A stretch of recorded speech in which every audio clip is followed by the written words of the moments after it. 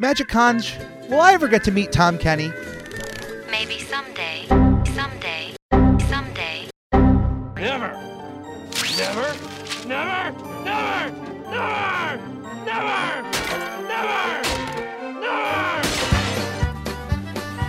Ahoy, mateys, and welcome to episode 132 of I'm Ready, a SpongePod Squarecast. It's a pleasure to welcome you aboard. My name is Captain Eric, and we're not starting our sail to Season 4 this week. That is officially starting next week, and I am excited to tell you that the wait is well worth it. I have more than a few surprises for you, and it's not only just going to be for the premiere of Season 4, but some of the surprises I have will fundamentally change the show for its entirety, for the future. And I think they're going to be well worth changes that will be welcome to both myself and for you listeners. So if you're a longtime listener of the show and you're a fan, I implore you, be on the lookout for next week's episode drop, the Season 4 premiere on Fear of a Krabby Patty. What a great episode to start out with. But as far as this week is concerned, I definitely didn't want to leave you high and dry with no episode or anything to cover. But as I mentioned, for a few weeks, I had the possibility of not only maybe taking a week off of watching and or playing something SpongeBob related, but I wanted to take a moment to reflect not only on the show, but on SpongeBob SquarePants at this point in the show's history, which to some fans is known as the golden era of SpongeBob, to others is known as the Hillenburg era due to his overall influence during these first 3 seasons and the first movie. For however you want to label these first 3 seasons and this first movie, it's a special time for the show. It was a special time to grow up in, and even if you are a new fan, just growing up now, those are wonderful episodes to watch. There's a gold mine to find of moments in SpongeBob history that are still being pulled from in various ways 20 years later. Think about it this way. Any good structure has to have the best foundation to stand upon. Any good piece of art needs a canvas to lay upon.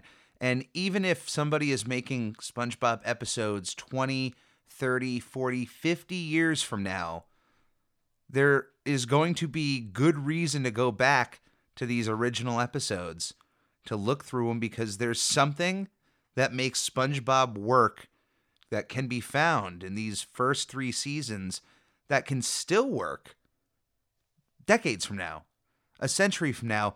There's those really easy moments that you can't replicate. It's kind of like how the Three Stooges and Mr. Bean are just timeless entities. Same thing with Pee Wee Herman. There's something found of that within the SpongeBob world, and as long as you can keep that essence going, then you can continually tell stories in this world and entertain future generations. But it's always going to be built off of the foundation that was laid out here in these first 3 seasons. So before we move on to Season 4 and beyond, I'd like to take a moment to shine a light on those who worked on the crew for SpongeBob SquarePants, who primarily left a chunk of their work on these first 3 seasons and didn't necessarily come back for any future projects with SpongeBob. But I want to just give a big shout out to a few names in the sound department. Timothy Garrity, who was a re-recording mixer, Diane Greco, and Richard Partlow, who were Foley artists. Richard, by the way, seems to be a Foley legend. If you just take a look at this man's IMDb, he has been a Foley artist for such a multitude of projects. It is incredible. I could list some here, but I'd rather you look it up yourself. But yeah, he has plenty of work here on SpongeBob SquarePants. Names that worked in the art department: Andrew Brando as a digital background supervisor, Stephen Christian as a digital background artist, Stephen Kellums as a digital background artist and background scanning. Names in the production department: Brian A. Miller and Lowly Aries, executives in charge of production, both 23 and 35 episodes respectively. Robert Rosen, who is an assistant storyboard artist. Jason Friedman, who is a dialogue editor, Meg Hanna, who is a key color assistant, and Cynthia Tello, who is an artist intern. Out of these names, by the way, Diane Timothy, Stephen Christian, Brian A. Miller, Jason Friedman, and Cynthia Tello are all who had worked on Help Wanted, the original pilot for SpongeBob SquarePants, which is just massive. It's just massive. Thank you to each and every one of you who has worked on the show by any means. If I didn't list your name, and trust me, it takes a ton to make an animated program, let alone in 2022. In the mid-90s, the process was a completely different process. And there's just no way to cover every single name here, but I definitely wanted to highlight those who seemed to have left a massive imprint on the SpongeBob SquarePants brand during this time.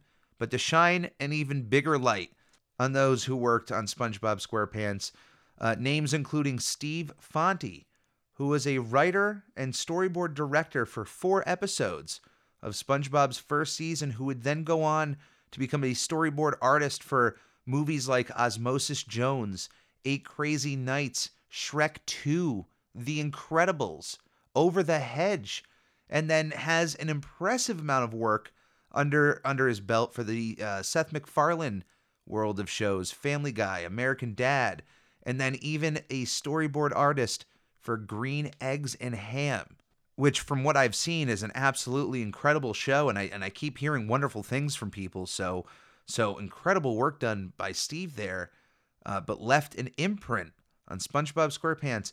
Another name, Ennio Torreson, who was a storyboard director on 8 episodes of SpongeBob SquarePants, a storyboard artist for 4, and a prop designer for 1, with his first credit under SpongeBob being as a storyboard director for one of my favorite episodes, Bubble Stand.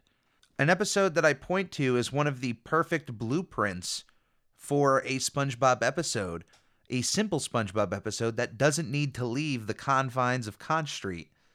And then we move on to writers such as Peter Burns, who helped write episodes of SpongeBob like Tea at the Tree Dome and Pizza Delivery, absolute classics in the pantheon of the SquarePants world, but also had work done with Rugrats and Hey Arnold as well.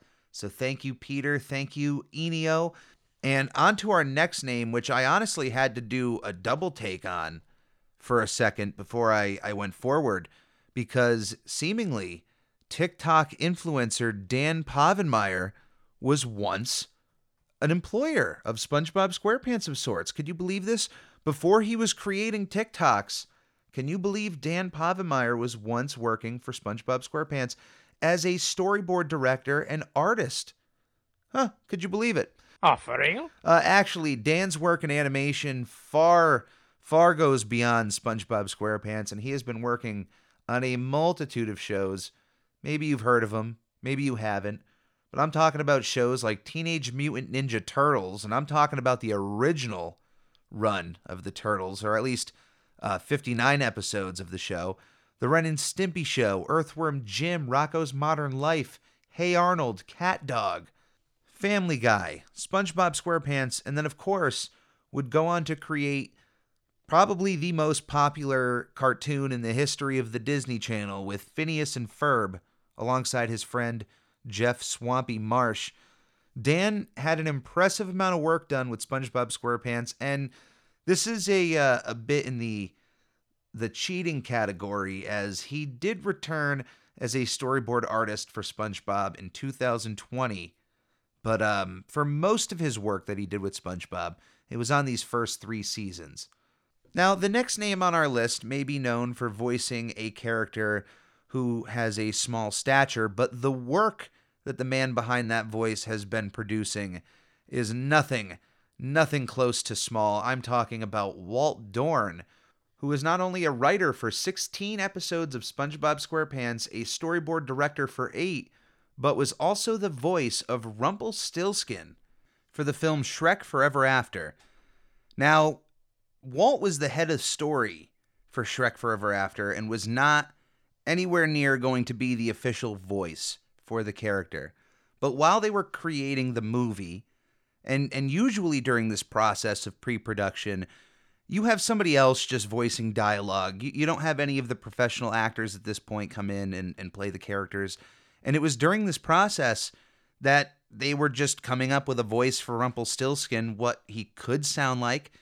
And Walt did such a good job that he ended up just securing the role for himself. He officially became Rumpelstiltskin for the movie, and I gotta say, he's one of my favorite parts of that movie, so job well done. This is a perfect example where a voice doesn't necessarily need to come from a celebrity to be absolutely perfect for the character. And I think once the director had that voice, he probably couldn't get it out of his head and knew, well, why am I going to have somebody come in and try to replicate what Walt can just do on his own? So congratulations, Walt. Thank you for your work. Last but not least in this category, for those who have left the majority of their work here on SpongeBob in these first 3 seasons, talking about the one, the only, Jay Lender, probably my favorite writer for SpongeBob SquarePants. Most of my favorite episodes are under this man's belt. And I'm talking episodes that mean a lot to me. Episodes like The Paper, but also just having full directing and writing credits for classic episodes like Pickles, I'm Your Biggest Fanatic, The Fry Cook Games, Just One Bite, the camping episode, Need I Say More? And Jay has gone on to also direct 41 episodes of Phineas and Ferb, alongside co-writing the graphic novel Duster, which I am still currently reading, and it is quite a ride. I'll give you my full opinion once I'm finished up with it. And I'll also have a link in the description for that graphic novel. Highly recommended from the captain thus far. But Jay, Dan, Walt, Peter, Enio, Steve, thank you so much for your contributions to the world of SpongeBob SquarePants. A few other names I want to quickly mention here. 3 names who, although they have gone on to still write and work for SpongeBob in small capacities, gave most of their work here in these first 3 seasons. The first of which is Mark O'Hare, who was a writer for over 35 episodes of these early seasons of SpongeBob SquarePants. Meriwether Williams, who we've mentioned here a few times throughout the first 3 seasons on the show as a writer, who would still go on to write a small handful of episodes of SpongeBob, but the bulk of their work was done here in these first 3 seasons. And of course, Derek Dryman, a name that we've mentioned on almost every episode of this show.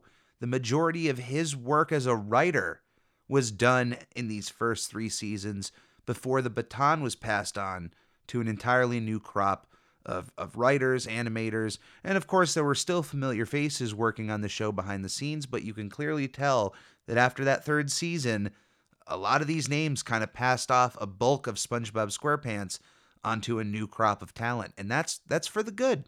That's for the good. It's going to take new talent to continually keep this franchise going, and honestly, I respect those who feel like they've exhausted maybe all of the story options in their arsenal before passing it along. Not everybody has to have 100 plus ideas in their head, and it's okay to be able to say, I think I've done enough. I'd like to move on, and that's not a statement on anybody. And unfortunately, I have no insider information as far as why anybody would have stepped away. But just saying, in the realm of keeping things fresh, you're always going to need new faces, new voices to keep things going. But one name I haven't mentioned yet of someone who left a primary amount of their work here in these first 3 seasons is that of series creator Stephen Hillenburg. Now, Stephen, at the time, after the 3rd season, or I'm guessing at some point during the 3rd season, felt that he had reached what he could contribute to this world. And I'm sure if he got to choose the destiny of SpongeBob SquarePants, probably would have ended it after the SpongeBob SquarePants movie.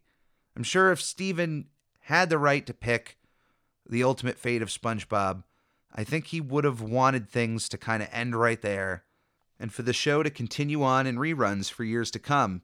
Now, the network wanted to continue SpongeBob SquarePants. It was a massive hit, and beyond being a ratings hit for the network, there's no denying that one of the main reasons to continue SpongeBob SquarePants as a show was the massive merchandise mover that was SpongeBob SquarePants. There was way too many contracts, way too many companies benefiting off of this sponge to just let him fade out after that first movie. But Steven felt that it was his time to move on and gave the reins off to other creators. And there are some out there who feel like at this point in the timeline, he just walked off into the sunset, never to be seen from again up until the second movie came around. But from those who worked on the show, although Steven Hillenburg wasn't at the offices day to day working on the show, he was still a part of the show in some way, shape, or form, was still aware of stories being made, was still aware of decisions that the characters were going through. And although he wasn't there to give his active influence, I'm sure if there was something he was really against, he would have voiced his concerns. Now, after a few years of stepping away from SpongeBob SquarePants, Hillenburg would eventually return to the series, firstly by helping out with the second theatrical SpongeBob SquarePants movie, Sponge Out of Water, and then would return to the show, although it was nowhere near the same level of attachment he had from these original first 3 seasons. It was still nice to hear that he was going to be a bit more hands-on than he had been in previous years, and that he would be up until the day of his unfortunate passing. Now, history continually changes. We have every right to change how our story is told or what the next chapter can be for us. And on one hand, in one moment in his life, Steven may have decided that this was for him an end for SpongeBob, and this is how the series should end, quote unquote. But he eventually came back to the show and had a place to return to, a home for him to feel comfortable in, and for him to still exercise some level of creativity before his untimely passing. I find comfort in that. That's why I don't mind, when shows just go on, whereas some people feel like they're offended or shocked. There's some level of comfort in so many ways for these shows still being on, not only for yourself, but think about it for those still working on them. Having that kind of job security, but also knowing that you're still bringing smiles to faces all around the world 20 years later. It's got to be a great feeling with this character in this franchise. So thank you again to each and every one of you who have worked on the show. I don't have enough time here to thank you enough, and literally I could just sit here and read IMDb all night, but I don't think anybody really wants to listen to that.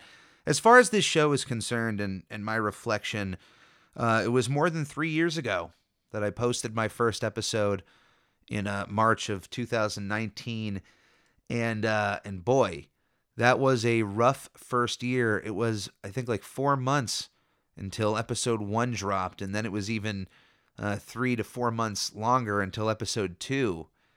And I was such a perfectionist at the time that it literally took that long in between episodes because I was so self-correcting of myself. I was so nervous about what I was putting out. I am such a fan of this show. I'm such a fan of what Nickelodeon has produced in the past and all of the creator-driven elements of the network. I'm such a fan of that stuff, and it means the world to me. So I take pride in what I make as a creator. I take pride in this podcast. So with all of that in mind, going on to the future of this show and looking at the past, let me just say that this show has been a backbone for me over the last few years. There has not been some easy weeks in the last few years, and I'm not even talking about anything with the P word, anything with the C word, nothing having to do with anything viral. Certainly Certainly nothing to do with that, but there has been some other issues that have happened outside of anything of that sort that has affected my life in extraordinary ways. And recording this show for as many people out there who care to listen to it has been extremely helpful for me over the last 3 years. And a part of that has been those of you who have checked out this show.